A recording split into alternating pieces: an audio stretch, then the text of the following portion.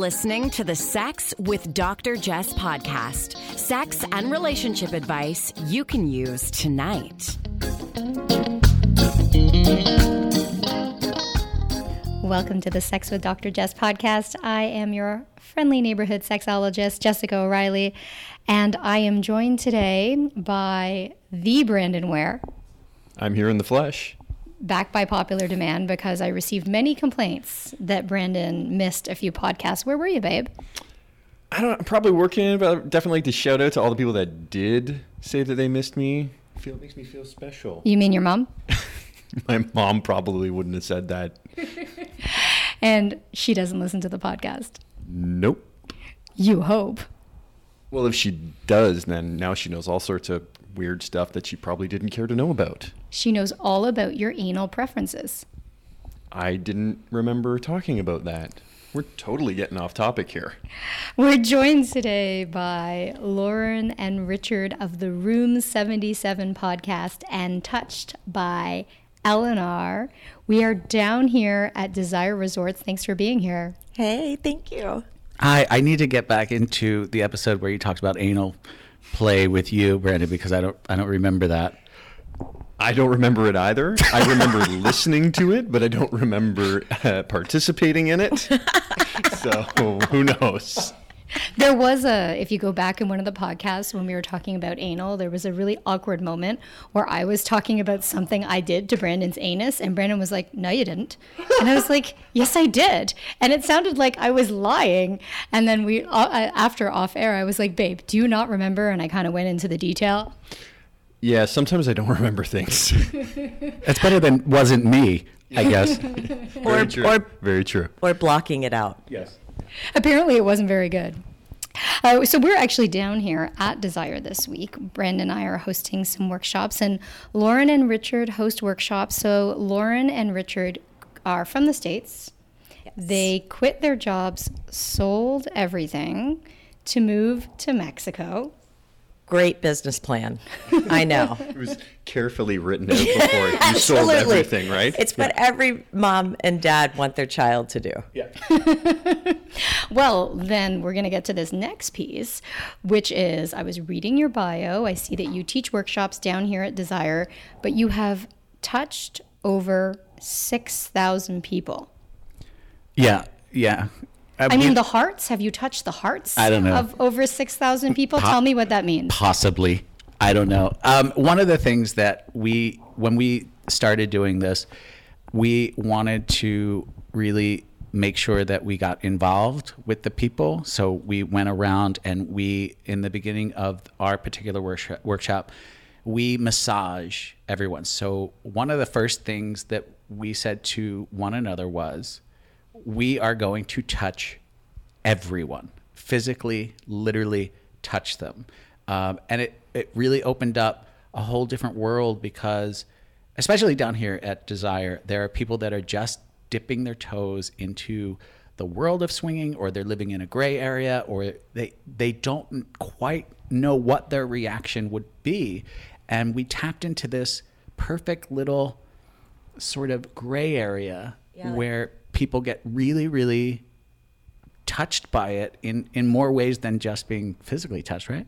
Yeah, it's like the perfect amount of stimulation where it's everything is still right, but it's just a little bit wrong.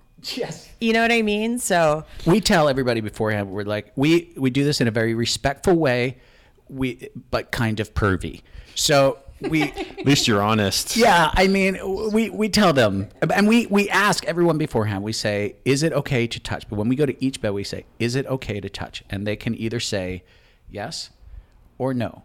That was going to be one of my questions, because let's be honest. Consent is huge. It's at the forefront of everyone's mind. So coming down here and thinking about partaking or participating in one of your classes, like I'm glad to hear that that's what you asked, but that was going to be one of my questions.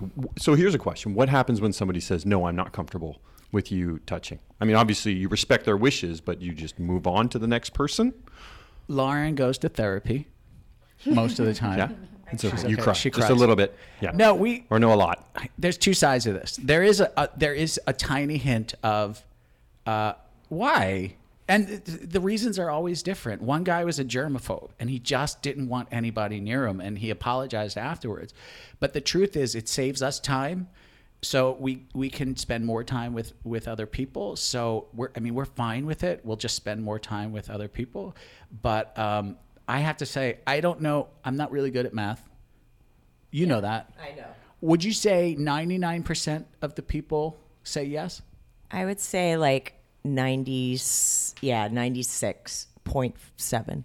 98.6. No, You that's have a touched temperature. 6,000 people, That's a so you've temperature, got Richard. a reasonable sample size. Okay, so the whole workshop, when we say touch people, we don't mean in their private parts. It's about sort of slowing everything down and introducing sensual touch. So we do the front and the back, and each time we do 2 passes around the room. So we'll touch their back and then we touch their front. But the important part of touch in our workshop is when we're worshiping the woman, I go in and I kind of intertwine with the man. I'll intertwine my fingers and I guide him to sort of just slow it down and really kind of feel my energy going through him to go, oh. And people will say that to us after class. They'll be like, oh, I got it. I didn't know. And then we flip and then we touch them again. But that doesn't count in the 6,000. That would be 12. But that makes so much sense to me when I think about teaching people how to touch. What better way than to take them by the hand? Like you think about the golf coach. It's all in the hips. It's all in the hips. And they're standing behind you and we act like it's pervy, but it's really just that we're a little bit of a touch phobic society. So you guys are swingers. You identify as swingers. Yes. Tell me your story. How long have you been together? How did you stumble into swinging? Was it purposeful? So we've been together almost 16 years, and literally I knew before I met him, but I had never really reeled any of my boyfriends in. So I was a very unsuccessful mental swinger. And so I threw out a question literally on our very first date. And I knew by the way that he was going to answer that question whether he was a swinger or not. We were just talking one night and she said, so what have you done sexually? And I looked her dead in the eye and I went, everything. Stuff. Everything. And she looked at me, she sort of stared and nodded, and she responded with, that's hot. That's so hot. And That's so hot. That's You know what I love said. though about that initial question is what you talk about all the time is this idea that why are you waiting 2, 3, 4, 5 years to get into a relationship when monogamy isn't at the forefront of your mind? It's not necessarily what you want. I'm not saying that in that particular moment you decided that you wanted, Lauren, that you wanted to be a swinger or that you wanted to open your relationship, but you were just open to the idea of it. And rather than waiting for years to then surprise, it's like, why not kind of cut to the chase from the beginning and lay out some of what works for you? So you're being honest in this relationship from day one, which I think is fantastic. Oh, thanks. Whether it was about, poly or this or that, like I didn't care about labels. I just wanted to let's have fun. Like I want to be dirty. But dirty could also be something hot because people actually have criticized me for using the word dirty talk, but I mean dirty in such a lovely way, right? I mean, I like things that maybe are socially dirty, but to me they're hot. But I want to hear this since you guys are so dirty. What's like the wildest thing you've done together? That's a tough question because we've done a lot of stuff. Since you got to Mexico. No. That was in stereo. No. The thing with us is and I don't think we've ever broadcasted this on our podcast, but one of our biggest turn-ons, this is strange, is the more we don't know the couple, the more it is spontaneous. Like, we don't know your names. We don't have to talk to you. We can just walk by and look at each other and wind up in a naked, tangled mess. We're good. It's hard because I guess dirty is very subjective. So it's a hard thing to say, like maybe something that is based on knowing somebody and courting or is it, sexual preferences, or is it a bigger group? I don't know, but What you're describing to me, just kind of locking eyes and then getting into that human multiple bag of pretzels, sounds like cruising in the gay community. And I'm not suggesting that that's how all gay men operate. I want to be really clear. Of course, like there is a huge amount of diversity in the way all people hook up. So I don't want to reinforce the stereotype that gay guys just look at each other and have sex. Of course, many gay men have loving, long-term relationships and are not non-monogamous. Many of them are monogamous, but the cruising thing has always been such a turn on to me. We cruise day and night here. So it's funny because so often swinger couples will talk about the fact that it's about the connection and it's about the friendship, and I think that's very true for many people. But I also think that this comes from a little bit of a sex-phobic belief that it's more meaningful Bullshit. if there's We friendship. call bullshit. Yeah, exactly. We call bullshit. First of all, for us, the more we get to know you, your stock keeps going down. I mean, it literally from the moment we meet you. He's looking me right in the eye when he says this. No. No, for anyone. Because when they say things like, let's have dinner tonight, let's have some drinks, and we're out, we're done. It just... So you must clearly have different groups of friends. Your friends that you're hanging with, that you want to get to know, that you want to spend time with. And then, like you said, when you just want to hook up with somebody, you're like, I don't really care to have the meaningful discussion. I just want to get down. Yeah, kind of. So it's interesting. So I want to give people some context because I often talk about Desire being a really safe place to go, and No, this is fine. I think it's really good that you know that it runs the gamut here. So like Brandon and I, for instance, don't play at all, but we still love coming kind of for the energy. I want to just remind people that whatever you're into, you can find. So if you just want to come to be a voyeur, if you just want to come for the naked swimming, because there are plenty of people here who just kind of like the environment but don't really do the sex thing. And I know this, and you must find this in your workshops, because people are always afraid of what my workshop might entail. So they'll come and ask me, and I'm like, no, you can just come and sit with your partner, right? You don't have to do anything. So how do you differentiate then when you're in a space, whether it's a place like Desire or even a sex club, because there are vanilla people here? Yes. Right? I mean, nobody's really vanilla.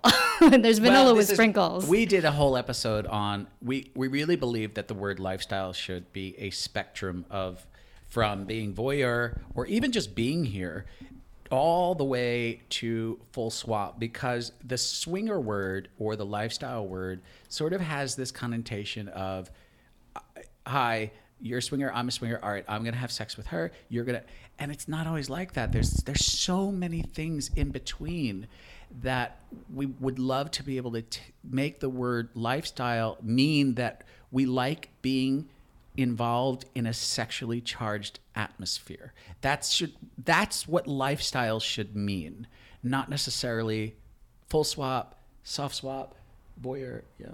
I think it's interesting. First of all, a lot of young people would never use the word swinger. So even if they are full swapping or soft swapping, and just for people who perhaps aren't familiar with the language, so full swap usually refers to having intercourse with the other partner's partner. Right. and then soft swap might entail having sex next to them or oral. Yeah. I mean, and again, I'll probably get a tweet with someone telling me that's not right. Listen, you define it however you define it. It's not in the Oxford Dictionary yet, so chill out. But I will say that I don't think a lot of people want to necessarily identify with the term lifestyle or swinger, because I think it immediately goes to this premise that, well, you're a swinger and I'm a swinger, so that means that we're automatically gonna have sex with one another. And again, that's a phobia. That's just like homophobia. Like, oh, it's a gay dude. Guess what? Gay dudes don't want to have sex with all dudes. Yeah, that's certainly that gentleman there may not be attracted to you at all. Oh, it's one of my. You hit on two wonderful pet peeves of mine. I get annoyed by a lot of stuff, but you first, Brandon. What did I do to annoy you? Nothing. What you brought something up, and one of the things that we run it. I mean, we're at this resort or the other resort 4 times a week. Wow. We live this day and night. So we come. We don't have a following like you, so we have to market in the pool. We come and we talk to people. We talk about our workshop, and they come. Otherwise, they'd be too afraid.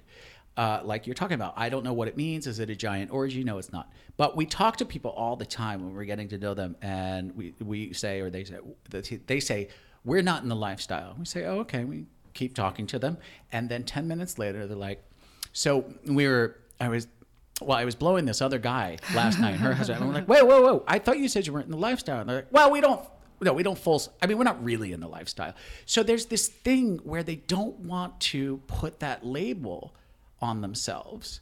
And it's so strange to us. I think, well, first of all, there's a stigma. And then I also think the second thing is that the word lifestyle denotes identity and lifestyle. So let's say, for example, once a year, you get a little wild in a hot tub. So you don't see it as a part of your identity. It's something that you're open to, but it's something that you don't do all the time. Yeah, you're right. I think it kind of calls to mind bisexuality to me, where people are like, well, you have a male partner, therefore how can you be bi, right? Do I have to constantly be having sex with men and women in order to prove my bi-ness to you? So I think that even within ourselves, we're sort of like, first of all, I think younger folks are not as comfortable with labels to begin with. Like the language itself, and the language of swinging sounds super outdated to a lot of people. And it's not that there's anything wrong with it. I just know that that's like, it's the same thing. I'll talk to people and they would reject the word swingers, but they do have sex with other people. So the language is tough, but also there's a stigma of identifying, right? Maybe we don't want it to be a part of our identity, even though it's something we do. Yeah. I was just going to say, and we had this conversation actually recently, was when you're identifying as a sexual, homosexual, bisexual, whatever, that's part of something that is more of your identity. It's not a choice. It's not a lifestyle. Right. And we feel that swinging or the lifestyle is a lifestyle. It's like I boat. I'm a boater. Yeah, but here there's so many different types of people here. It's one of the things that we love about Desire is, first of all, I'd say, depending on the week, 50%, or it's either 50-50 lifestyle, not lifestyle, or 40-60. It sort of varies back and forth. There is sometimes a gray area in between there where they say we're not, but they actually are. But there's so many diverse things that exist here, whether it is voyeur, we did a whole thing on just masturbation. We don't understand why mutual masturbation isn't a more popular thing. It's really intimidating for people. It's so funny. People will have orgies, they will swing from chandeliers, they will do all sorts of things, but because masturbation, I think, is something you traditionally do privately, but also something that you may associate with shame from growing up. It's this thing you have to hide, you have to sneak, you have to run the water, you have to steal a banana peel to finish in. You're doing it as fast as you can. I think that there is a really strong connection between masturbation and shame that a lot of us struggle to let go of. I want to go back. I do want to go back to what you guys do and how you do it. I know Room 77 is your podcast. I'm curious as to kind of how that got started, but I have a real question. What do you do when there is somebody that you don't want to touch? Have you ever come across that where there's somebody where, like, let's be honest, you're like, I just don't want to touch you? Yeah, I mean, the thing is, and Lauren would answer this differently than I would. But for the first, I guess, 6 months or so, it was strange, because if anybody looks you in the eye and says, I don't care about anything physical, it doesn't matter to me, it's all crap, because people have just human reactions to stuff. And a lot of the stuff that we do is based on, we want to strip away all of the bull. We like to come at everything just the way it is. We don't like to attach a gimmick to it. We don't want to sway people in a way that makes them think that we're all about energy and tantra, because it's not what we do. What we want people to have is an experience. So in line with that, we would say, yeah, it's sometimes we are not necessarily attracted to the people. However, it changed over 6 months or so. And what happened was it really did become about the energy of a person. Now, the sweat, I do not enjoy. Well, the only reason I'm asking is because the reality is that you're gonna 6,000 people that you've touched. Yeah. There are gonna be people certain days where you're kind of like, I'm just not in the mood to touch you, and even if it's not a sexual thing, it's just I don't want to touch you. So we don't do the class from a perspective of a swinger. We don't touch people from a I'm attracted to you way. We're touching to sort of give the gift of touch. It has nothing to really do with me. It has nothing to do with him, nor my attraction to that person. Now, underlying that, sometimes it happens, right? I do different things in my head where I make up stories or whatever. But the underlying thing for the whole sort of art of touch is to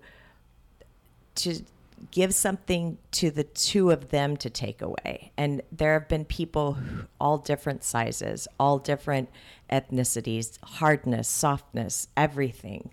And when you are giving something, passing it forward like that, people are crying, they're connecting, they're doing these things that, when they come out, I grew up in a touch-deprived home. You've really changed something. Thank you. It's just different for me. And I wouldn't say my home was touch-deprived, but it wasn't full of affectionate touch. And I realize how our culture is touch-phobic. We are lacking touch. People are afraid to touch each other. In other parts of the world, you're forced just by lack of space to be closer to one another. Right? Our personal space over here in the West, I think, is 3 times what it is in the East, our expectation. Yeah, I would think you have to be crammed onto a crowded tram. Like we think we're crowded in a New York subway or a Toronto subway. And they're literally pushing them into the subway in parts of Asia. Mm-hmm. So, I mean, it doesn't go the other way. I would say I can look at someone and maybe on a level of, are they supposed to be attractive in society? No. That's not what a person would think of. But when we lay down with them, we do get turned on. If they are having if they're getting a sexual rise out of it, then we also get turned on. We tell them that, we enjoy what we do. It's only going to be as fun as you want it to be. It's really trying to push your boundaries in a very respectable way where you can concentrate and feel relaxed and get turned on. We're here to turn you on today. Right. And so when it comes to touch, what's something that our listeners can do differently to make touch more relevant or more meaningful in their lives? I think that it's just something that you literally have to give unconditionally. Like I hate to use the word unconditionally because we do love conditionally. Unfortunately, but I think to give selflessly, and so there are times in the workshop where I tell the givers to not think about 1 second before where you're going to touch next. Is she enjoying it, or is he enjoying it?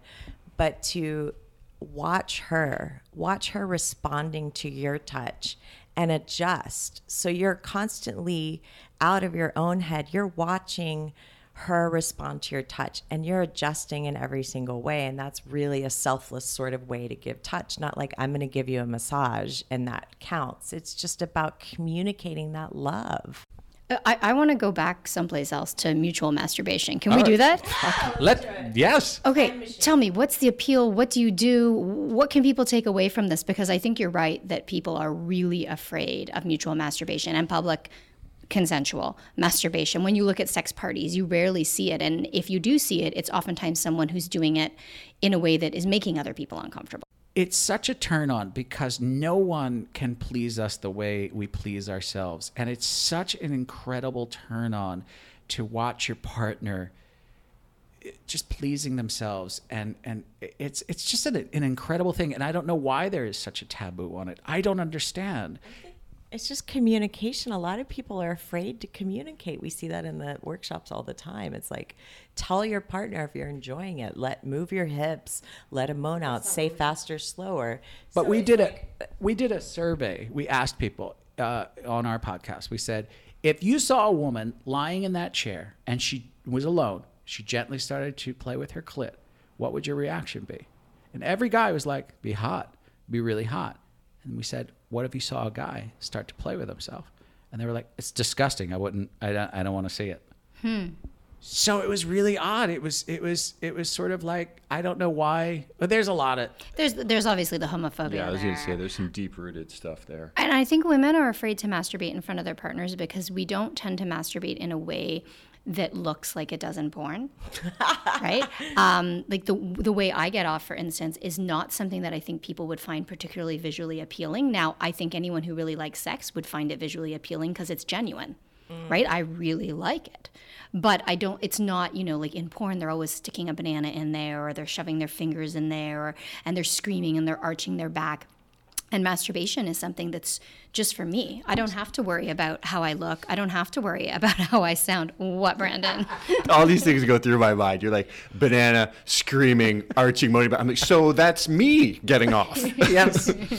Yeah. I mean, porn is so ridiculous to use as a training tool, I guess. It really warps a lot of minds, all the way from male penis size to how a woman should orgasm, how she should sound when she orgasms. And unfortunately, people equate desire when they get here that are new. They come in with that mentality of they connect porn to this sort of world here, and it very, very quickly they realize, oh, it's not. They are two completely different things, right?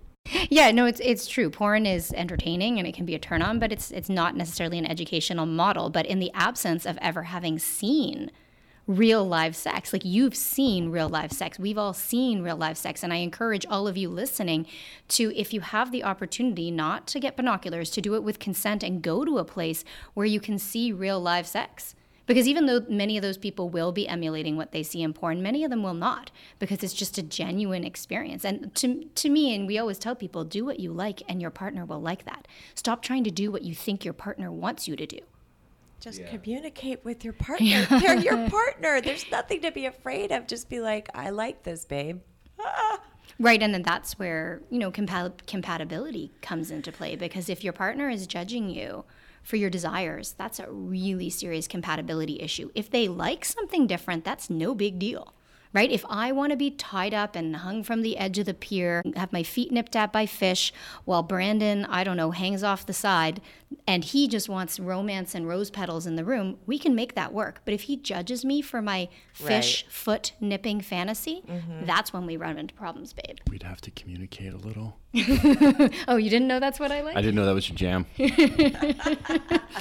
So in terms of takeaway, do you have any advice on this mutual masturbation? Because I think it's a great thing for people to consider, to talk about, to try.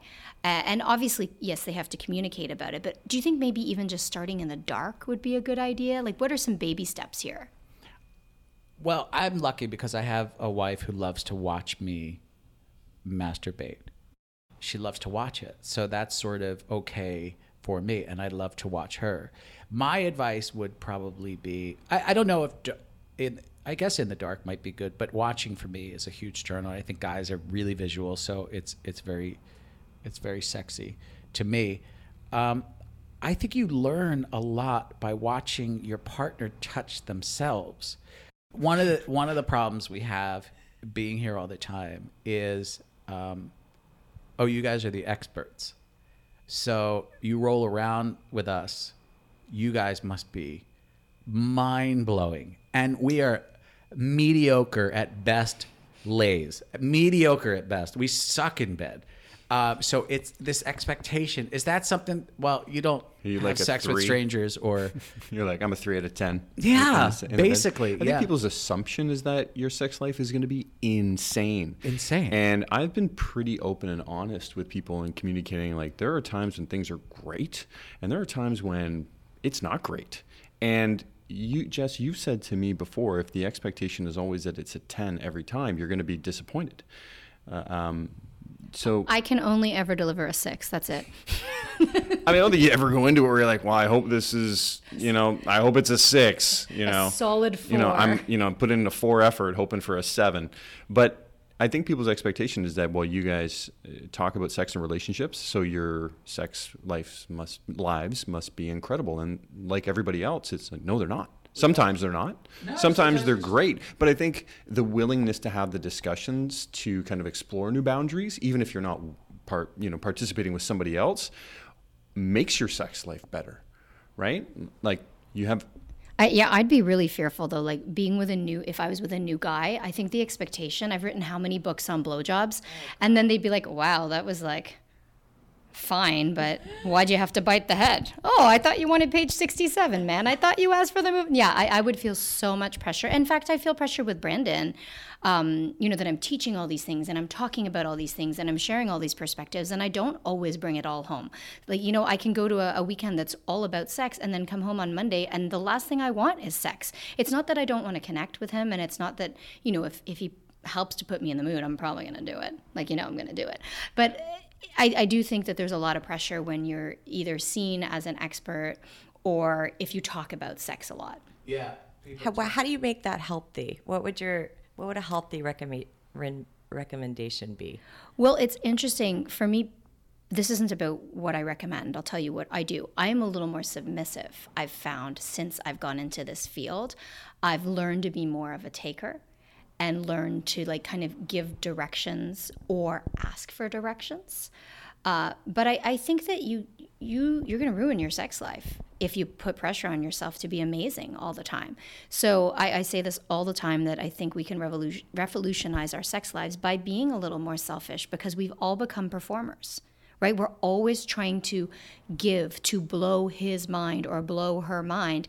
And I think that if you're in the moment and you're present, and you're mindful of what's happening, you're not worried about those things. So I think that just a little bit of mindfulness practice goes a long way. Yeah, I believe we both firmly believe that selfish lovers are the best lovers. They just are, because they are getting so much out of it, and it comes right back around and starts turning you on when the person that you're with is getting so much out of it. And we've come to a point in our life, from rubbing 6,000 people and watching 6,000 people have sex in a room, we know that there are people that, especially women, who orgasm 7 times in a session or 7 times a year or never in a year. And it's sad for a lot of women are afraid to admit that they have trouble reaching orgasm. Everybody's built differently. And one of the things that hurts is, like, Lauren, all this workshop stuff because she has trouble relaxing her mind and having an orgasm. And being a receiver. She feels way easier just being a giver because it takes all the pressure off of her and she could just do. So relaxing and actually having an orgasm isn't the easiest thing in the world for her. And that immediately creates a goal, or she's like, oh, I'm going to let him down again. And it sucks. So we've gone past that to the point of, it doesn't matter. It doesn't matter. You're just built differently. We have no expectation. Just have fun. Mm-hmm. Yeah. It helped me a lot, taking that pressure off. Yeah, sex for pleasure's sake as opposed to for orgasm. And I think that's a really important takeaway, because you can love sex and not have an orgasm. And when people kind of make these universal statements like, no, that's not true, I'm like, for you.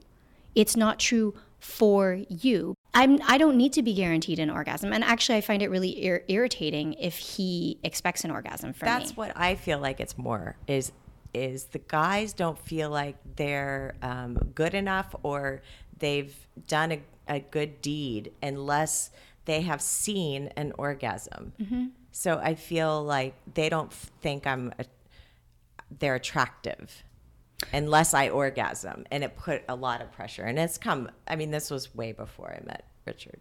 And now we understand that, like, your orgasm is your responsibility. It's not something somebody gives you. It's something that you allow to happen. And I think like your orgasm can't be something that validates your partner, especially in so much as like their masculine performance, right? Like, guess what? We don't have orgasms to make you feel good. We could really, at the moment of orgasm, give a crap about you. And that's sort of, it seems like that maybe that's a porn thing too, or something. Yeah, baby, comfort me. I have this feeling that men love watching women squirt so much because they can associate it with a guy that they can watch. I did that, as opposed to a woman having an orgasm. It's like, did you? What was it? A big one? Was it a good one? But seeing them squirt means I did it. Right. It's proof. Yes. It's Am I proof. right? Yeah, no, I think you're absolutely right. And I talk about that all the time because people love to talk about squirting. But I'm like, you don't get a prize for squirting farther than your friend. In fact, squirting can actually be annoying. Right. Squirting can just mean more laundry for many of us. Like you Right. might want to squirt at desire because someone else washes your sheets. But at home, it's like I'm on a schedule and the sheets aren't being washed until Wednesday. So some people love squirting. Some people hate squirting. And I hate this bragginess around squirting. Same thing around lubrication. Like sometimes when we'll give out lube, people say, I don't need lube. I'm like a faucet. Okay, good for you. It's not a badge of honor. That's why I think it's so good when there's people like you who are going out there and kind of getting the word out there, because we don't, we do look at porn because we don't have anywhere else to learn. Right.